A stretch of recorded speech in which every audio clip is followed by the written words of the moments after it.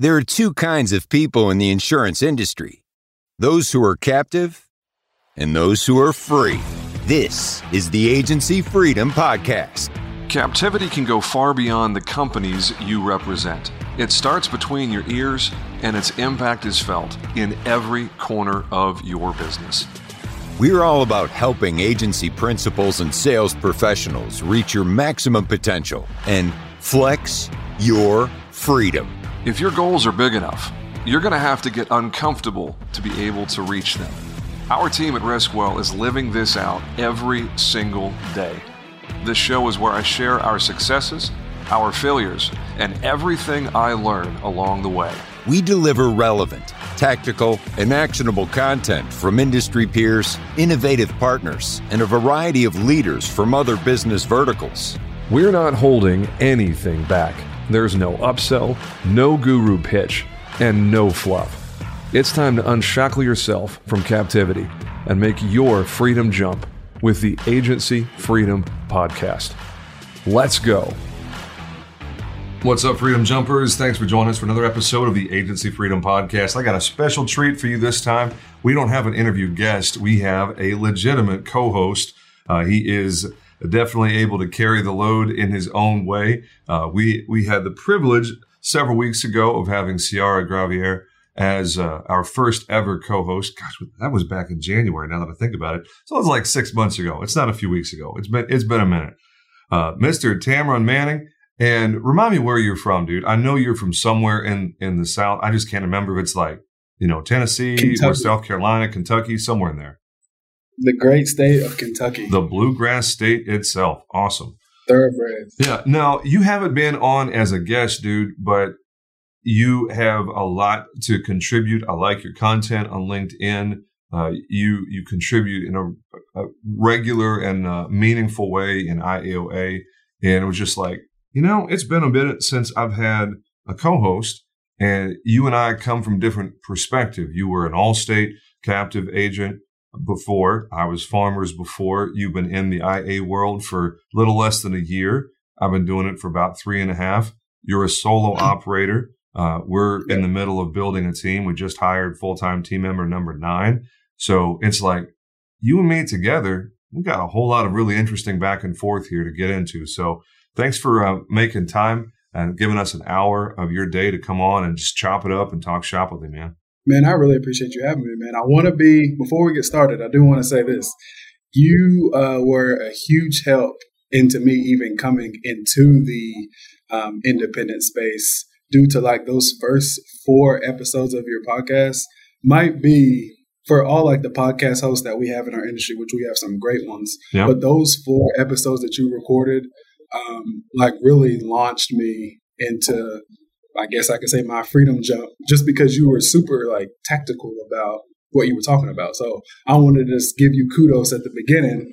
Thanks, before we get into talk a little bit, man, because that was huge for me, and I'm sure it's helped so many other agents. I mean, real talk, guys like you, gals like you that are looking for something different, for something better. That's the whole reason this podcast exists. Part of the intrigue, part of the attraction for me to bring you on as a co-host is I'm not taking credit for anything you've done. It's all you. But I see Tamron Manning as one of our success stories as a podcast because I know that's part of your story. And it's incredibly humbling to be able to, help speak into you and just be a very small part of your journey. Honestly, it makes me feel really good inside to know that, this work, it's kind of a passion project, right? I'm not making a penny off of this podcast. Just knowing that it's having real impact. I mean, that makes every bit of it worth it. So I really appreciate your kind words there, dude. Hearing that just once every 6 months makes the whole thing worth it. Right. So, well, awesome. Hey, why don't you give folks some backstory on you? I don't mean to steal your thunder with telling part of your story and that you're former Allstate. Why don't you give folks the intro, and then I'm going to get us started with a couple of open-ended questions, and we'll just get into it.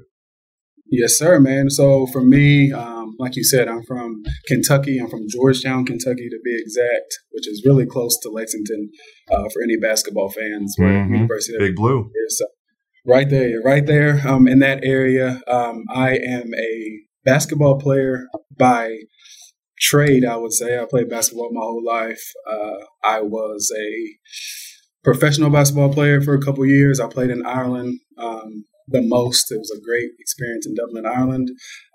And now I'm in the insurance world. I know that's a big jump from basketball to insurance, but we'll skip over to me being in the insurance world. Yep. And, man, I am loving every second of it, man. It's a great, great industry.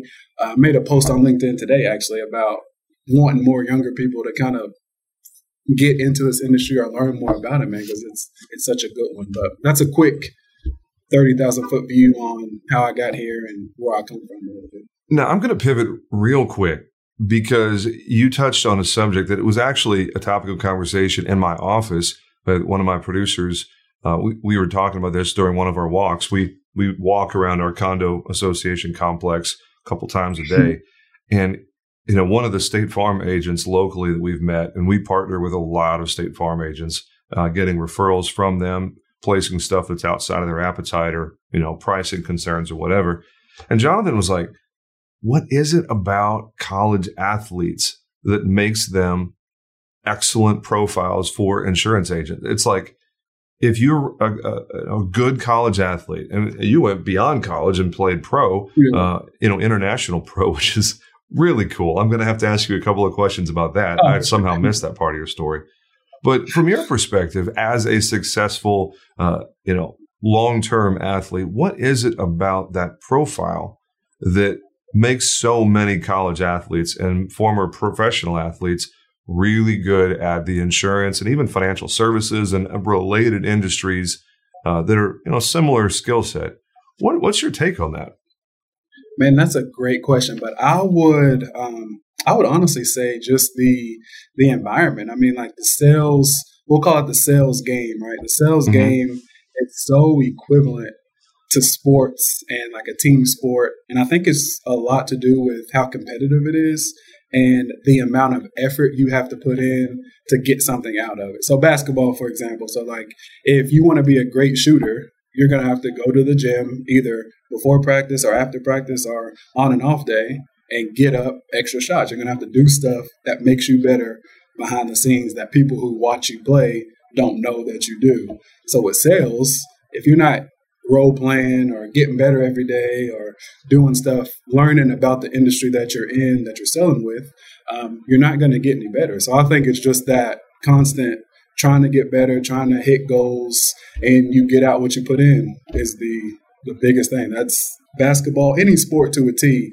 I'm trying to pick up golf right now. And if I don't play enough, then I'm not going to be super good. You get out literally what you put in, and you're able to like have unlimited earning potential. So to hear that as an already competitive person, it's just like a seamless marriage to me. I think you said it right there. You're already a competitive person.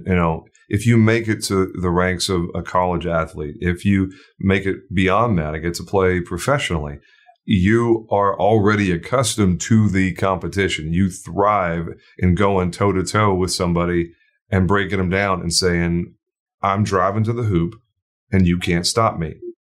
Exactly. Yeah. So the other part, I think, that I'd love to hear your take on this is patience and waiting for the right opportunity, being tactical, to use one of your words, and I like that word too, being tactical and intentional and thoughtful about the way that you deploy your effort, your energy. I think patience as an athlete, for a baseball player, waiting for the right pitch. For a basketball player, waiting for the guard to come set the screen before you go right. It's like you got to wait for that right moment to strike. And, a patient player in the insurance world is definitely going to be more successful, I think. Waiting for buying signals from the prospect to tell you the right thing in the conversation so you can pivot to one of your talking points, but only when the conversation naturally goes there. Like if you force it, it ain't going to work the same way. So what do you think about patience and the overlap with the whole athlete and insurance agent thing?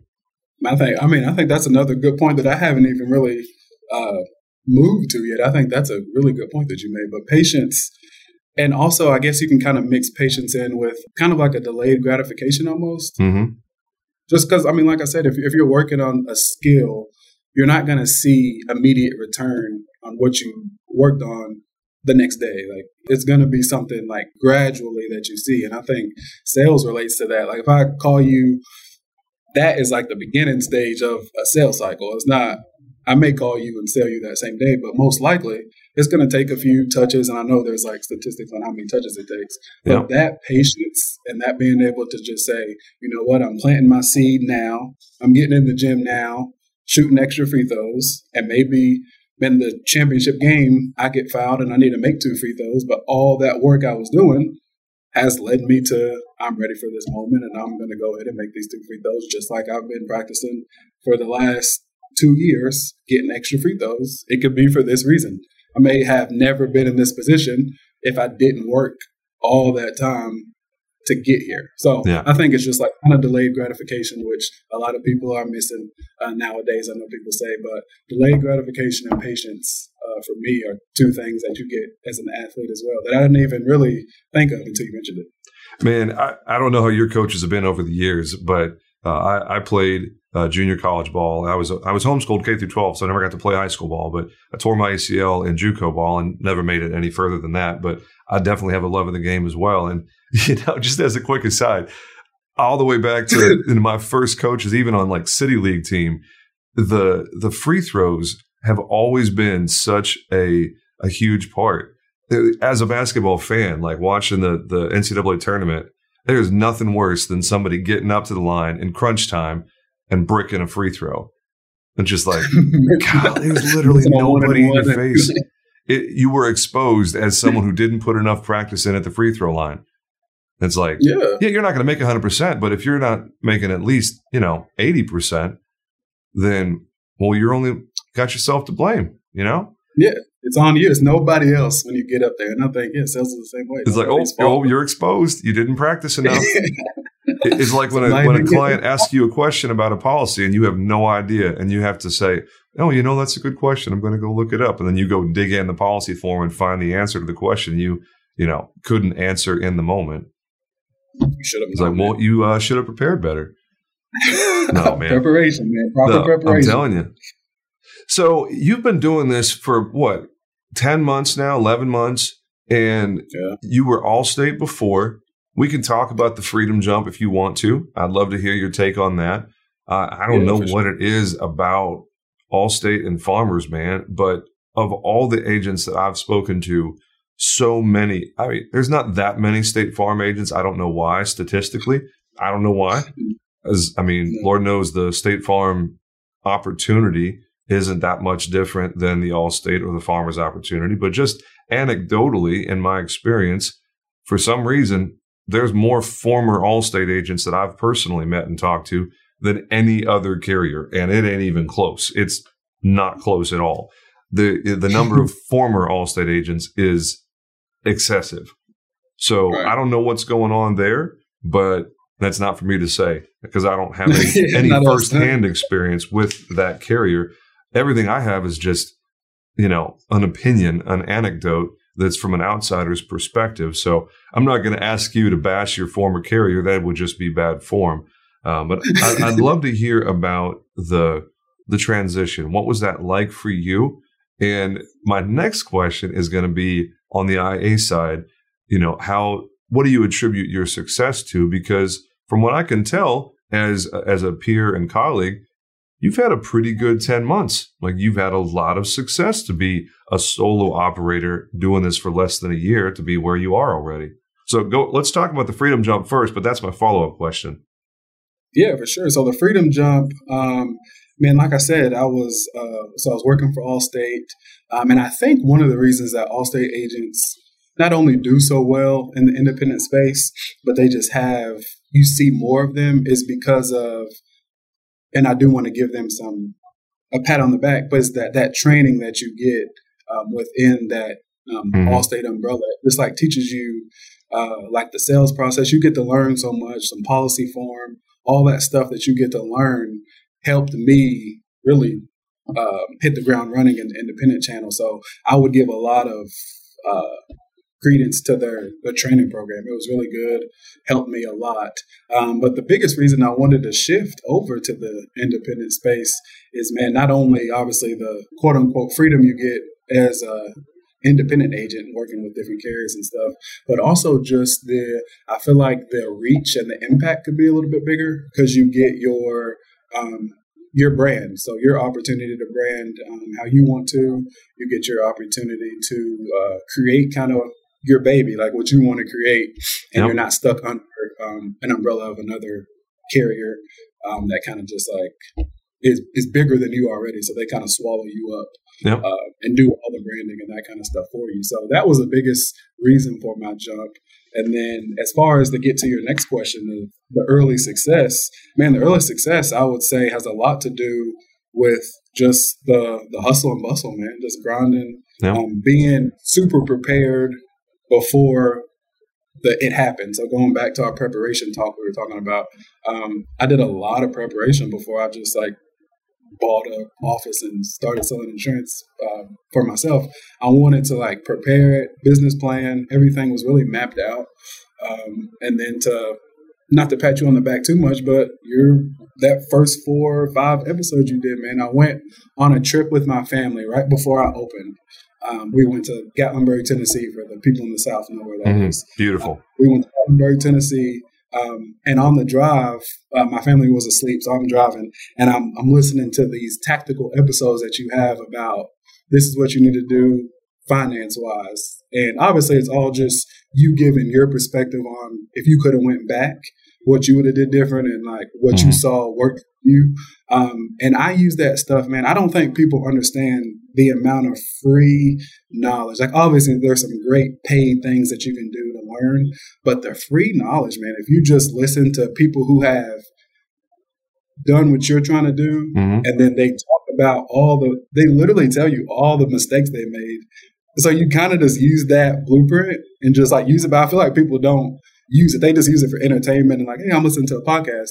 But you all say like some real good, concrete, tactical things in those podcasts that I kind of just squeezed in and used and just try to technically learn from your all's mistakes, man. I think that was my biggest. It's so smart, man. I mean, people a lot smarter than me have said, the most expensive way to learn is from your own experience. It's like, if I can learn from somebody else's mistakes, shoot, I'll take that every day of the week. It's like the cheat code to the test, man. Like you gave me some stuff. Yeah. I mean, and obviously there's a lot of, I call you all industry leaders, but there's a lot of people like you that just like gave out free game is what I call it. They just give out the platform, and if you can take it, you can. If you don't want to implement it, then don't. But I chose to implement something. Well, you know what I think about implement, baby. Oh, implement or die. Come on. Implement or die. No, that's it. If you don't have implementation, you're wasting your time and you're kidding yourself, honestly. Implementation is the whole thing. Otherwise, you're going to feel good about yourself, but the results will be exactly what they were before. And then it's almost like, an inoculation, like you're getting like an immunization shot because you get that hit of dopamine because you tell yourself, oh, I'm going to do something, but then you don't actually do that thing.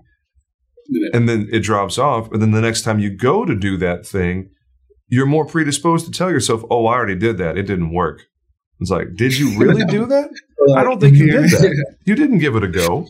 You told yourself you were going to do that, but there was no follow through. Too much planning. Yeah. You got to have implementation. I could just as easily say execute or die, but execute is like a synonym for like dying, like an execution. So it's like, I don't want to be like die, like double die or some weird thing like that. It's like, no, implement or die. Yeah. I don't want to be the like super graphic, gory dude, or, have like a bloodstained t-shirt thing going on. That'd be kind of weird.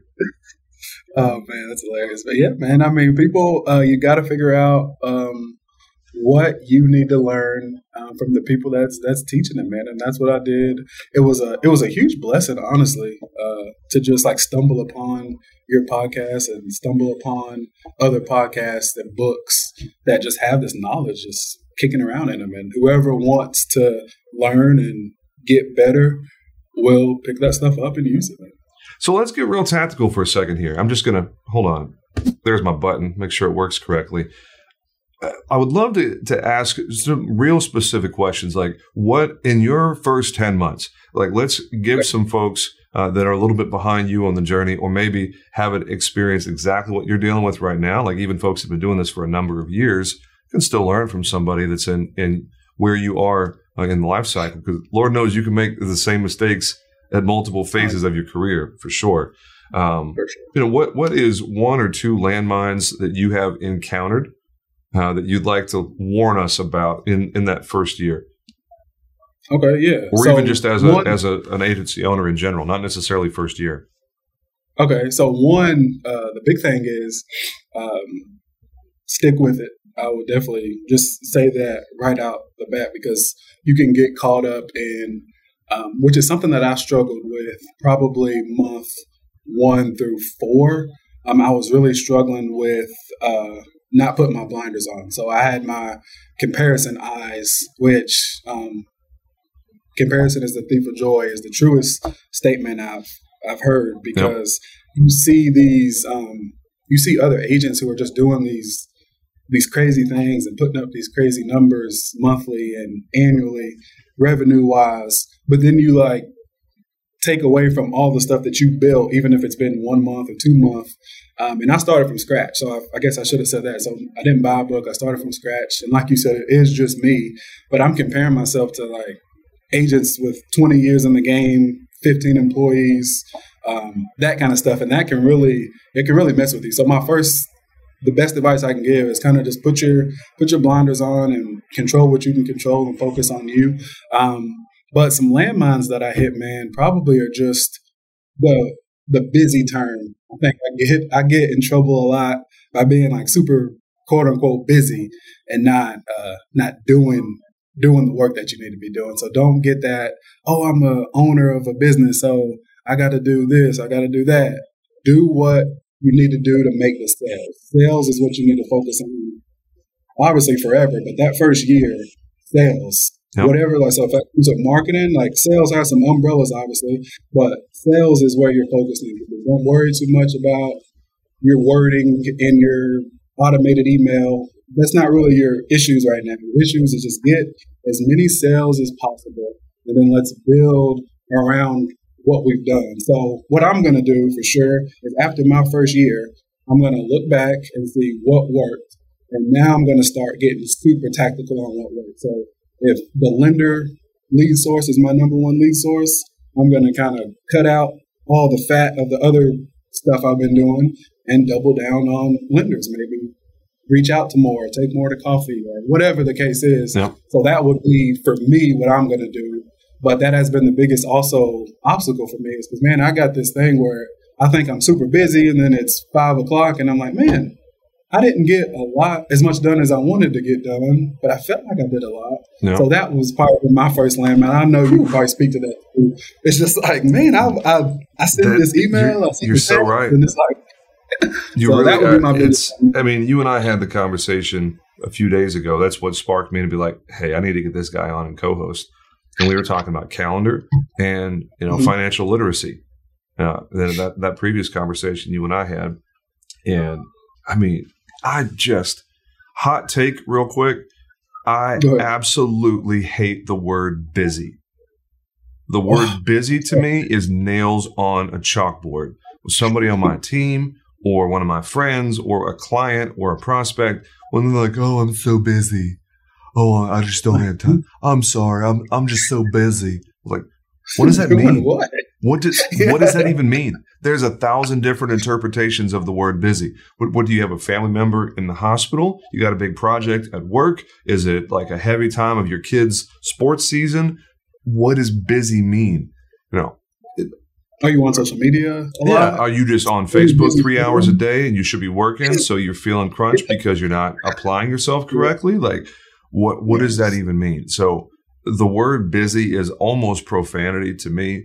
It's like, if I catch myself saying busy, it's like, nope, not supposed to say that word. Pick a different word. Hey, my calendar is really full. Hey, I've got a whole bunch of projects I'm working on this week. Hey, we're gearing up for a trip next week. Hey, my kids' school season is really heavy and I've got to prioritize other things. There's so many different ways to communicate more accurately rather than using the word busy. It's like actual profanity, Profanity to me is, I'm not offended by it at all. I don't care about anything other than GD, which is like taking God's name in vain and like disrespecting God's name. Like that one bothers me, but literally every other word that someone can use, I couldn't care less about it. It just strikes me as laziness. It's like you chose to put that profanity in your sentence because you couldn't think of a word to better describe how you actually feel.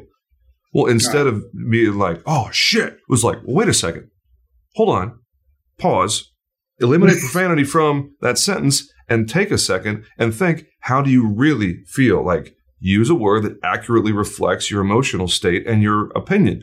Like, profanity is just a cop-out. To me, the word busy is no different than using profanity as a substitute for what you actually mean. It's like a rhetorical shortcut almost. It's like, stop, don't tell me you're busy. What's really going on here? Gotcha. Sorry, I know that is a soapbox. It's a hot take. I get it. But I think that really has to be said because we can't control what a prospect says, right? You can't police someone's words in a prospect or a client conversation. But when you're dealing with your team or a friend or a family member or, somebody, a channel partner, when someone says busy, like if you have rapport with them, double click. Hey, when you say busy, what does that mean to you? Help me understand. Like, get people to think, what does that mean? What does busy mean? There's a better way of describing yourself. Because if we get past busy, now we're really talking.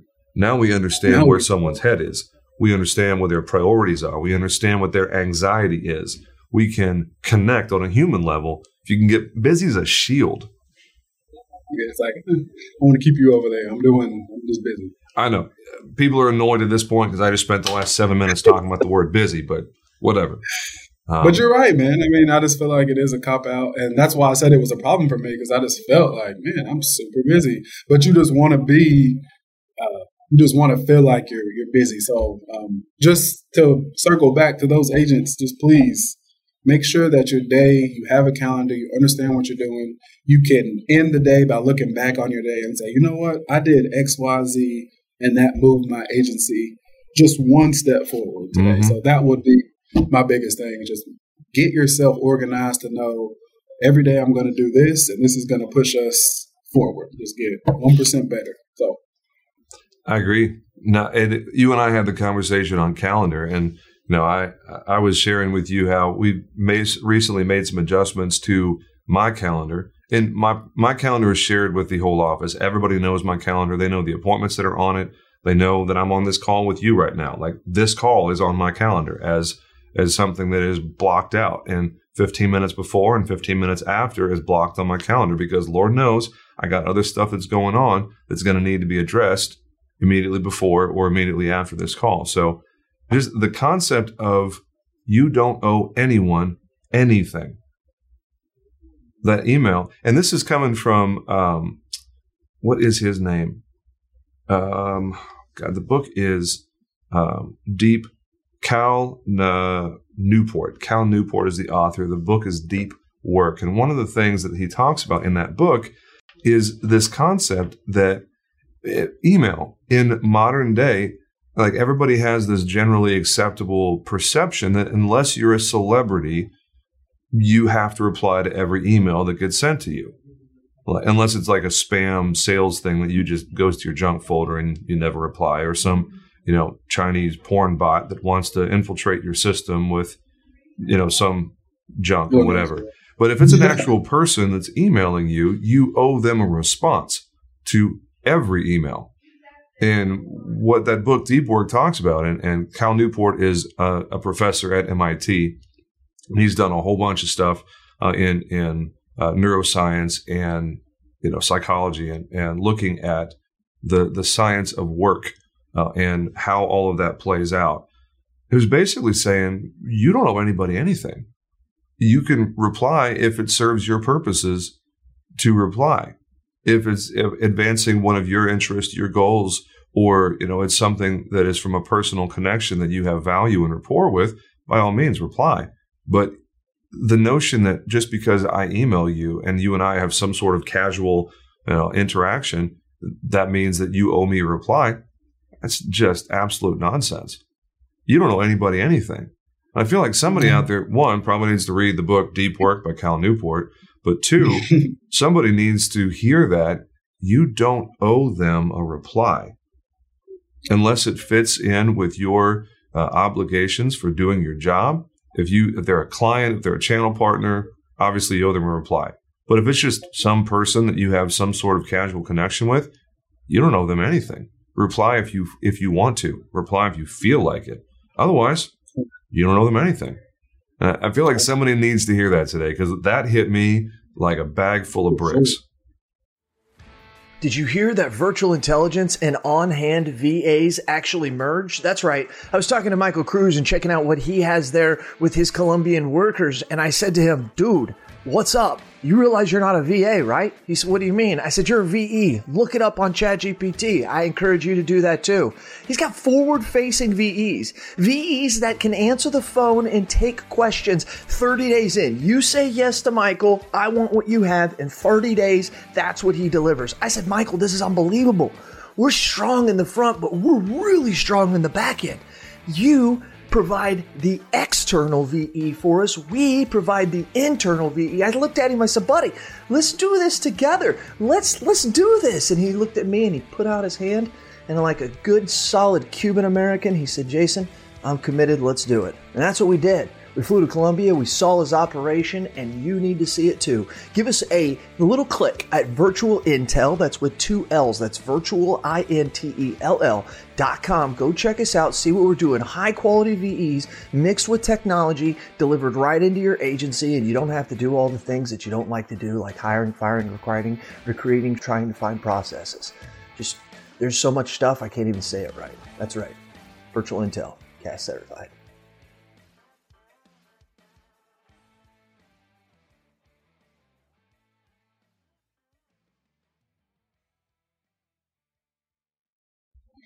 Yeah, I think a lot of people need to hear that. Just value your time. I'm sure we're going to get into that throughout this podcast, but value your time. Value what's valuable to you, and time is the most important thing we have. So don't just spend it frivolously, as my mother would say. No, that sounds like a mother kind of word, doesn't it? Yeah, spend it.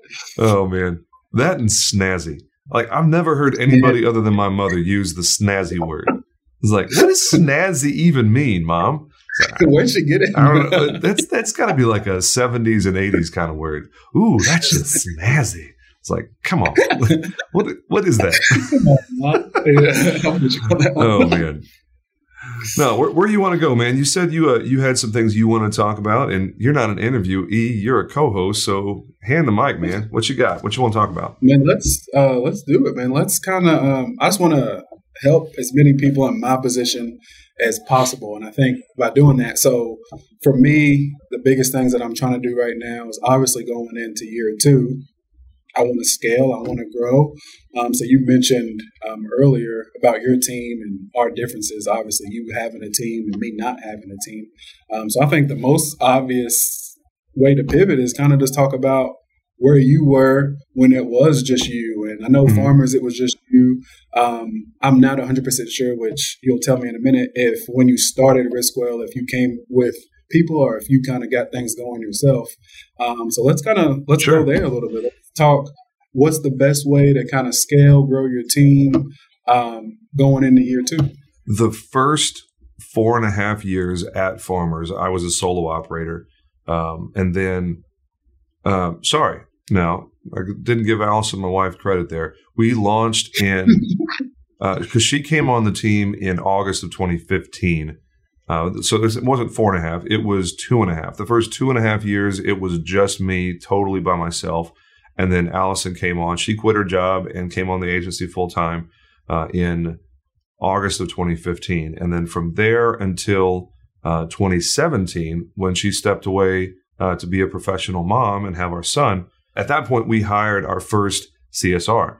And Monique was her name, and she was wonderful. Had her for 2 years. And she was there through the whole transition away from Farmers, of selling the agency and doing all of that.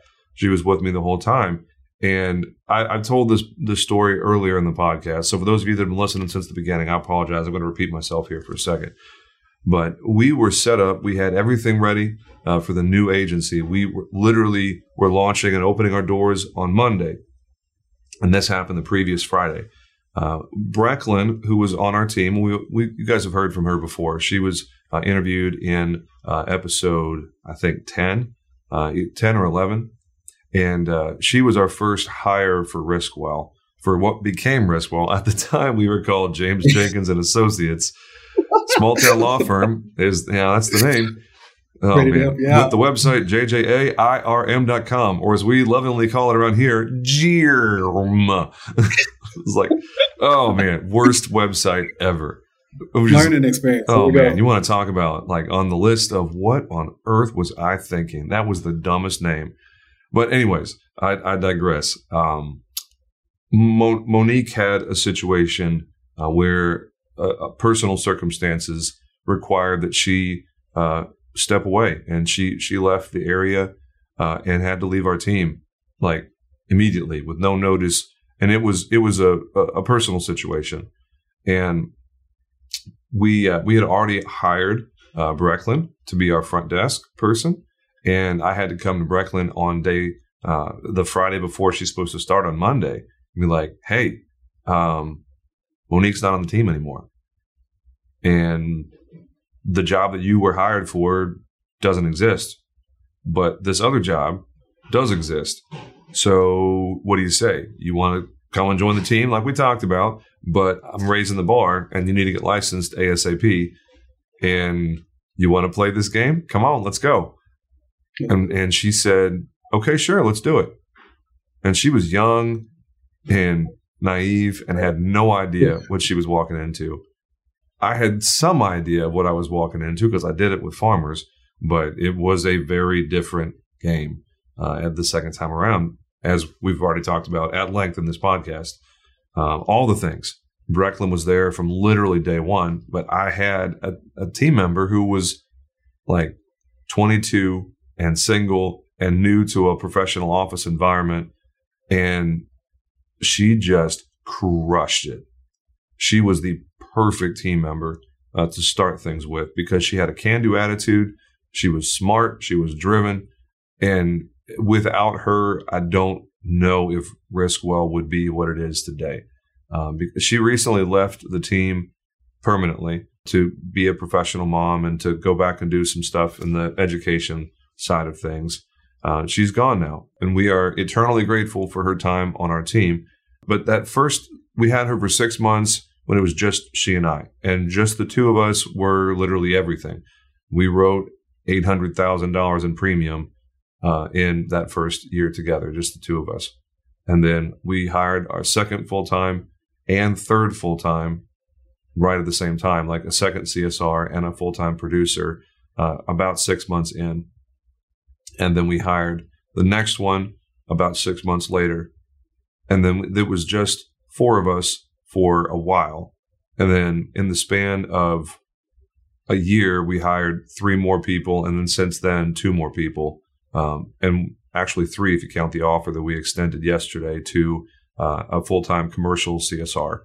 So we're at 8 full-time now. If Brecklin was still here, it would have been 9. But she left a couple of weeks ago officially, so we're back at 8 full time again. And consider yourself fortunate that you don't have to do the payroll, because it's nice to be able to say, oh, I've got 8 full time people working here other than me. But then payroll comes around and it's north of $40,000 a month, and I'm just like, ooh, yeah, I do have 8 people here, and I've got a lot of payroll. So we got to make a lot of money just to make payroll. And thankfully we do. But anyways, the order of operations for somebody who doesn't have a staff yet, The first one, I think, is probably for most people a virtual team member. It is someone to help with data entry, helping build quotes, helping prep PDF documents, helping with routine low-level service requests like vehicle and driver changes, helping process billing information and, payments, under the direct supervision of an agent, of course, because some carriers get weird about accepting money. They don't want an unlicensed person handling a billing question or something like that.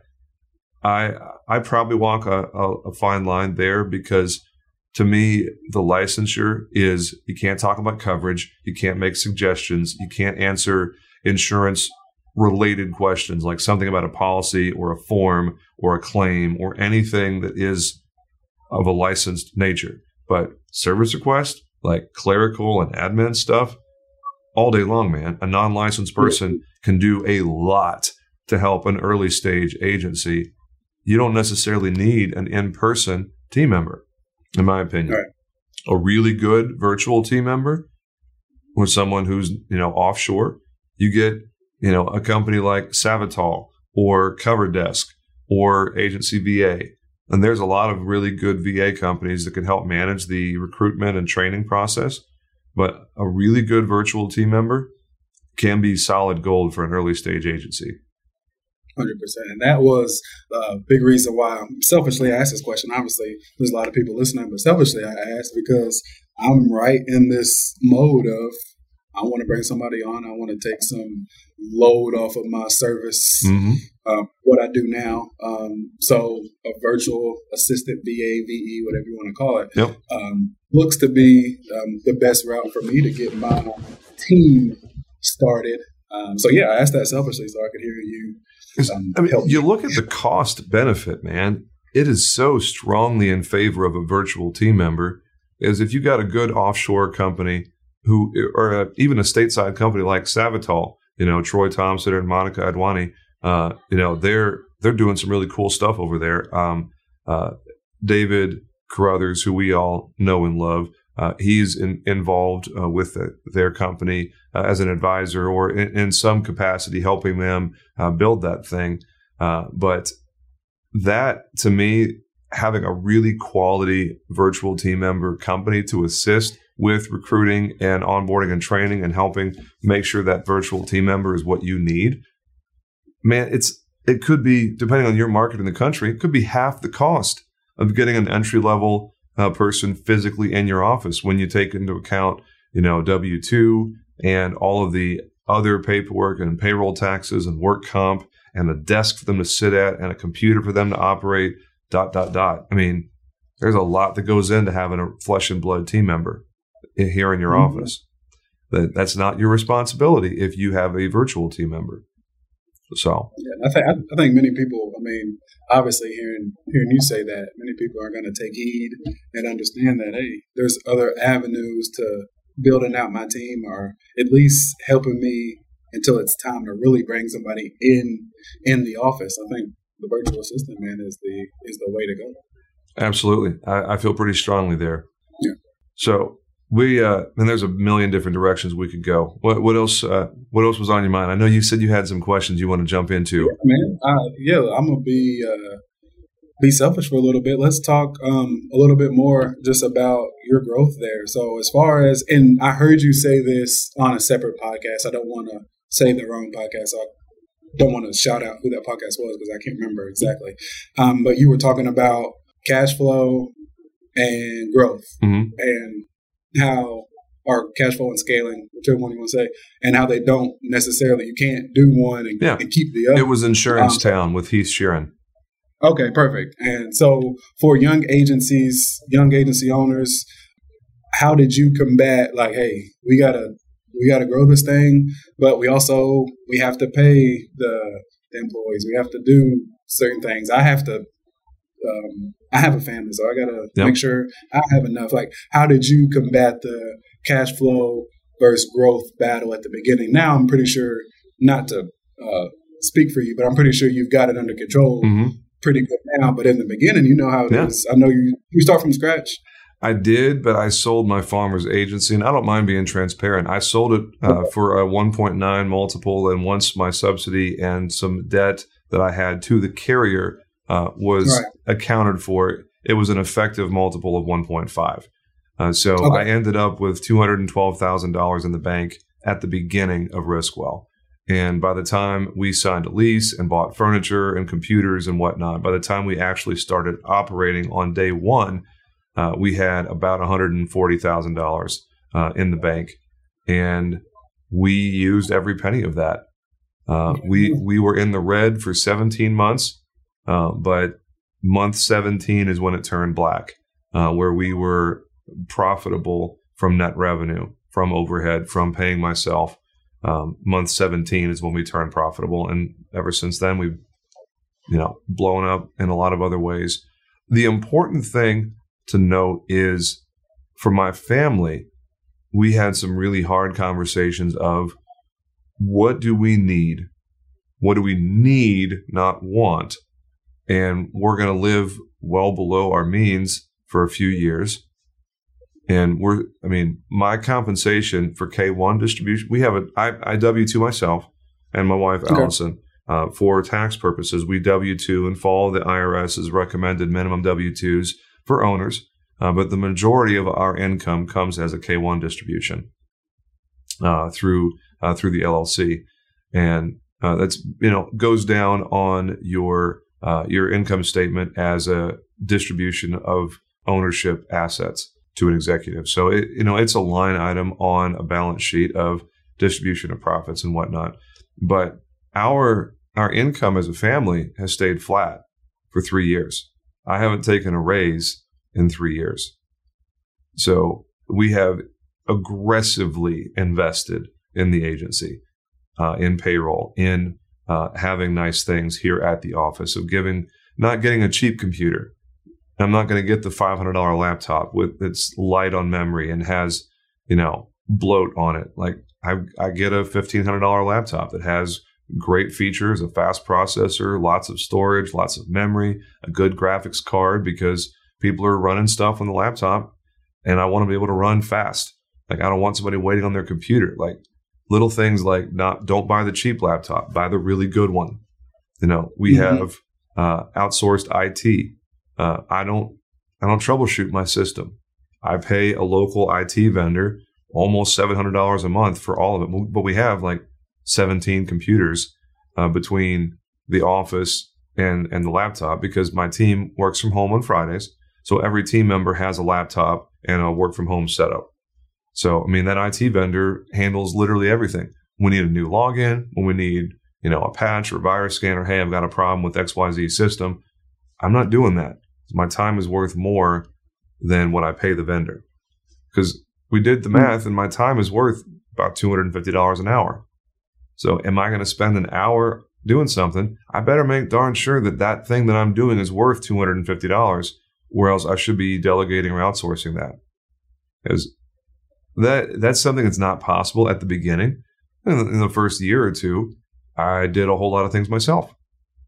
There you go. Because I had to, because there was nobody else.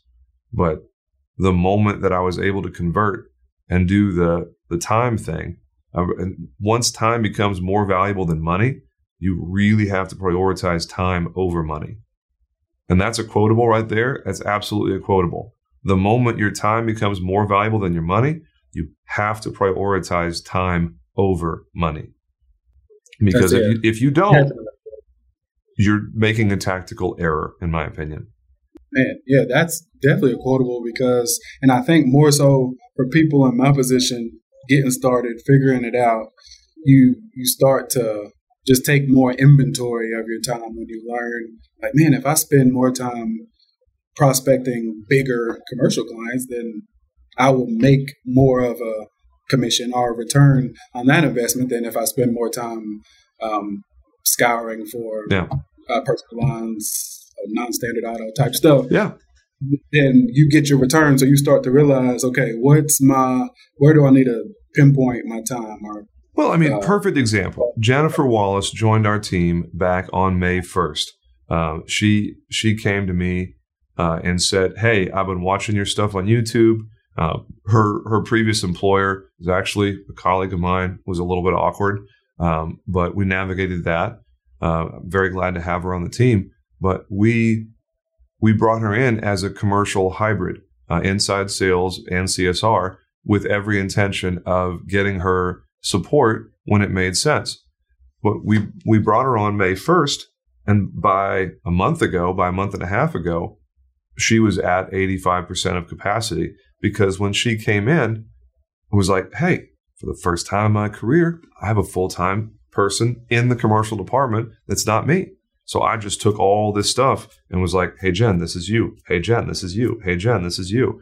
I tried to stay as much as I could on the CEO side of the coin and be the executive, because for the first time ever, I had someone that was trustworthy, who was competent, who I could take stuff off of my plate and put it on her plate. All right. So she's worth every penny that I pay her, because what did she do for me? She gave me time back. More time. She gave me on average of probably 15 hours a week of stuff that I personally delegated to her. And the cool thing is, the time that she gave me, I put to good use. And I went out and did CEO stuff with that time to drive meaningful, interactions with prospects and clients. And what's happened since then? We have brought on 3 big accounts that more than pays for her annual salary in the last 3 months. And those are things that I was able to generate through meaningful conversation and a couple of BORs, and those sorts of things that wouldn't have happened had I not invested in someone to get stuff off of my plate. And the natural continuation of that is the lady that we brought on and offered literally yesterday as we record this. She is a full-time commercial CSR, and she's going to help Jen and be Jen's pressure release valve in the same way that Jen was my pressure release valve. So it's like, oh, we hired Jen. I get to delegate some of my stuff to Jen. Jen said, hey, we're at that point. You told me to tell you when I felt like I was consistently at that 80-85% of margin, for a couple of months in a row. And I said, okay, cool. I'll go get you a CSR. And it turns out that she had somebody that she used to work with at a previous agency who was now working at a USAA call center in San Antonio. And this lady, Carolyn, reaches out to me and was like, hey, Jen said you're great. I see you're hiring. I'd like to apply for your position. I'm like, you've already worked with Jen. Come on. So we did our thing and all of that. And we offered her and she accepted. And she's going to start in September. But it's like, that's how hiring goes. You got to be really, really intentional with who you're bringing on. You got to have a very specific plan for what that person's going to do on the team, so you know if they're doing what you need them to do. Right. And I want to go back real quick, because you made an excellent point. I don't want people to miss it, because you dropped a lot of knowledge right there. But you made a really good point of when you got your time back. So when you bought your time back from the employees you hire, you said something really that I think people need to hear. You put that time to good use with your CEO hat. You didn't. And now, not knocking people, because everybody has different visions, which I think this is why the insurance industry is so good, because success looks so different for everybody. Some people would buy that time back and go golf more or sleep in a little longer. But you bought that time back to go do more CEO things that will take your business RiskWell farther or closer to the moon where we're all trying to go.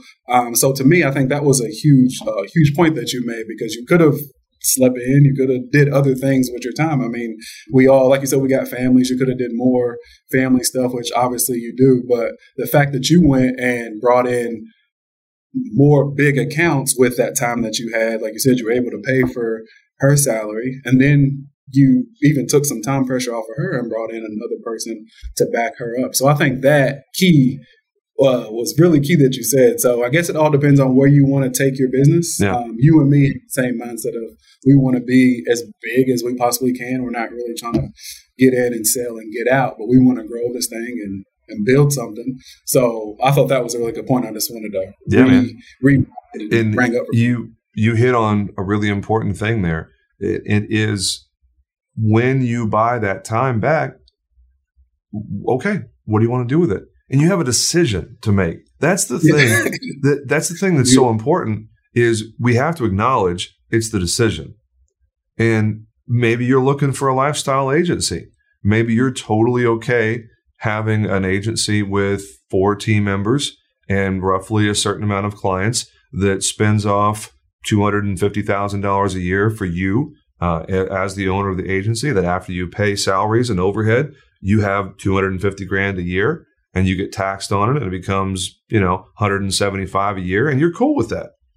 Yeah. And if that's your thing, absolutely. You do you. That's awesome.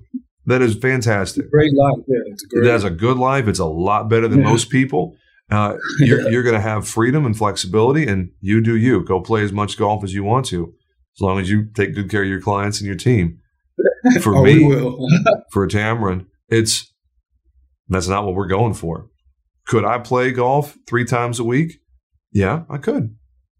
But my growth would suffer. We wouldn't be able to grow nearly as fast or as steep.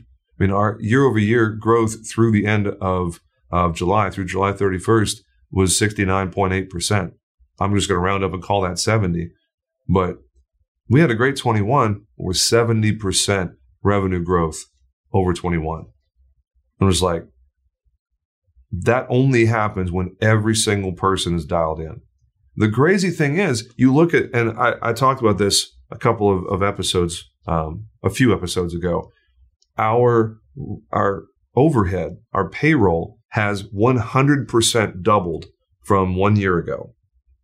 Because we've added 3 people and everybody got raises. It's 100% higher payroll from a year ago. But our net profit, our net operating income, is 131% higher.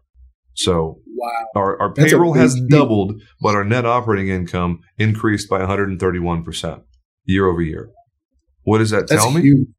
That tells me everybody's operating at really high efficiency and people are getting stuff done and moving the needle in meaningful ways.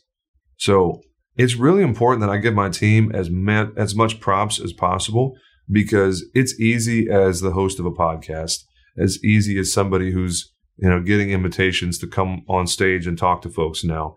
It's really easy to get some sort of ego trip or hero complex and take credit for stuff. But I really can't take credit for a lot of what happens. It's nothing more than being a good steward and practicing good leadership and humility, finding the right people for the team, and then inspiring them and helping them just do what they do. Like, equip them, get out of their way and let them do their thing. Like, I'm the last person in the world who's going to hover over somebody's shoulder and micromanage them. Like, attract the right people, invite them to come on mission with you, and then equip them the way that they need to be equipped, give them the resources that they need, and then get out of their way and cut them loose and then see what happens. Because, oh man, if you get somebody who's inspired, who's got high drive, high capacity, and they've got the right resources, oh man, that's when the real stuff happens. Yeah, it's all culture. And that brings us back to our opening topic of team. To wrap that into what you're saying, like, as a coach, like, I look at you, myself, when I get a team, obviously, as the coach of the team. And if you have players that enjoy their coach and would do anything for their coach, most likely the product on the court or on the field or wherever you are is going to look better, just based on how they feel about the coach, how they feel about the culture the coach is creating. So I think that's a huge highlight on the sports sales/insurance analogy that we made at the beginning. Man, we are almost at an hour. It happens so fast. Oh, yeah. But I wanted to make sure you had the opportunity to share any final thoughts here. You make an excellent co-host, man. You put me on the spot in a couple of good ways. That was fun. Yeah. No, so as we land the plane, I'll just close with this. What is next for you? What are you working on? How are you trying to improve yourself at this point, other than get a virtual team member and start building the folks around you so that you can scale and really stomp that gas pedal? Anything you want to wrap up with? Time's yours. Man, I just want to keep. I want to keep learning. I want to be a lifelong learner. I feel like you can never I know it's just a year, but I can never know enough, not only about insurance, which obviously is the main thing that I do, but learn enough. And you taught me this on our last phone call, just learning about financial stuff and maybe not becoming an expert, but just learning enough to where I know what I'm talking about with financials, with financial literacy when it comes to business financials and understanding profit and loss and that kind of stuff. So I can be a better business owner, better leader, better community leader. So just that would probably be the biggest thing that I'm going to take and keep growing with, is just continuing to learn from people like you, learn from people like David Carruthers, which you mentioned earlier, and just keep taking in as much knowledge as I can and push this thing forward, man. Awesome. Love it, man. Hey, when anybody wants to get a hold of you, what's the best way to reach out? What's your favorite social channels? If you want to drop your email here, that's totally up to you. I'll put that in the show notes for you. Yeah, best way to reach me, probably Facebook is good.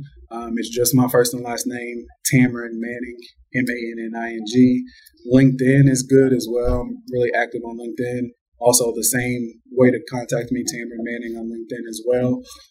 Our agency is Integrity Insurance Group, so you'll see those posts bounce around your feed every now and then. But yeah, those are the two best ways to probably just reach out and ask any questions you may have about my early journey. Or if you're going through the same thing I'm going through, feel free to reach out.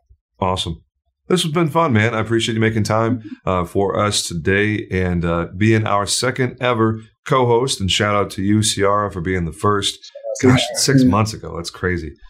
This was great, man. I really appreciate it. And that's the end of another episode, boys and girls. He is Tamron Manning from the great state of Kentucky. And this is the Agency Freedom Podcast. Make it a great day, and y'all take care. Catch you real soon. Are you looking for an insurance community to join? Have you heard of the LAAIA? The Latin American Association for Insurance Agents is just not for Latins.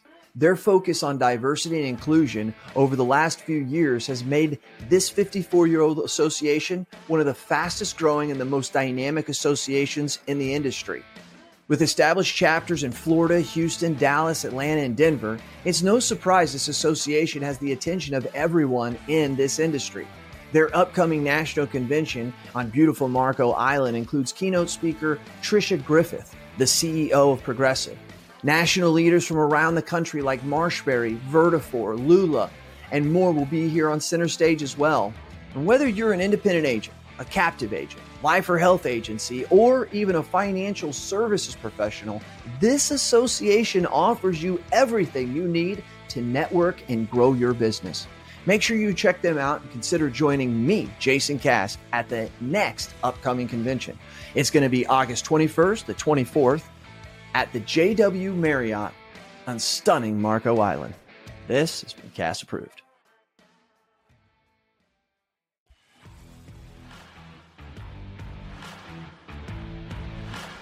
Thanks for listening to the Agency Freedom Podcast. Please subscribe to AFP on your favorite platform to get automatic updates with every new episode and help other people find us. If you like what you hear, please drop us a review and tell the world what you like best. Most importantly, please share AFP with someone you know who is still in captivity. They'll thank you later.